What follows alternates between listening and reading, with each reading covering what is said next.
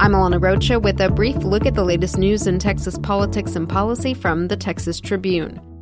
Texas education officials are expecting the legislature to put less state money into schools next year, given fast-rising local property values. Texas Education Commissioner Mike Morath laid out a preliminary budget request Wednesday that projects a more than $3.5 billion drop in the state's portion for schools over the next couple of years. Local property values are expected to grow by about 6.8% each year, and existing statute requires the state to use that money first before factoring in state funding. Staff at the Texas Education Agency emphasized that the budget request is far from final, given that they're still waiting for current student enrollment numbers to come in.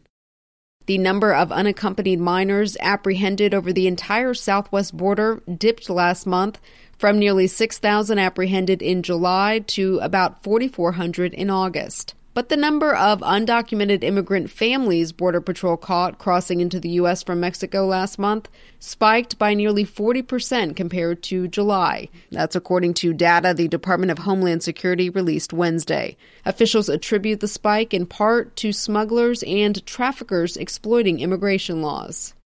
The border cities are among the poorest in Texas. A Tribune analysis of 2017 U.S. Census data showed that while the economy boomed last year, resulting in the state's lowest poverty levels in a decade, Texans of color continue to be left behind.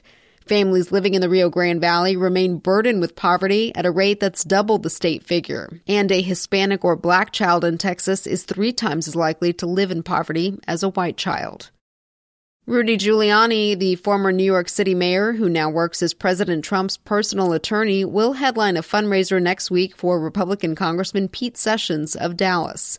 Giuliani is widely believed to be leading the political charge to protect Trump from impeachment charges in the U.S. House. Sessions chairs the powerful House Rules Committee, where such a measure would likely originate. Sessions is in a tough re-election fight with Democrat Colin Allred.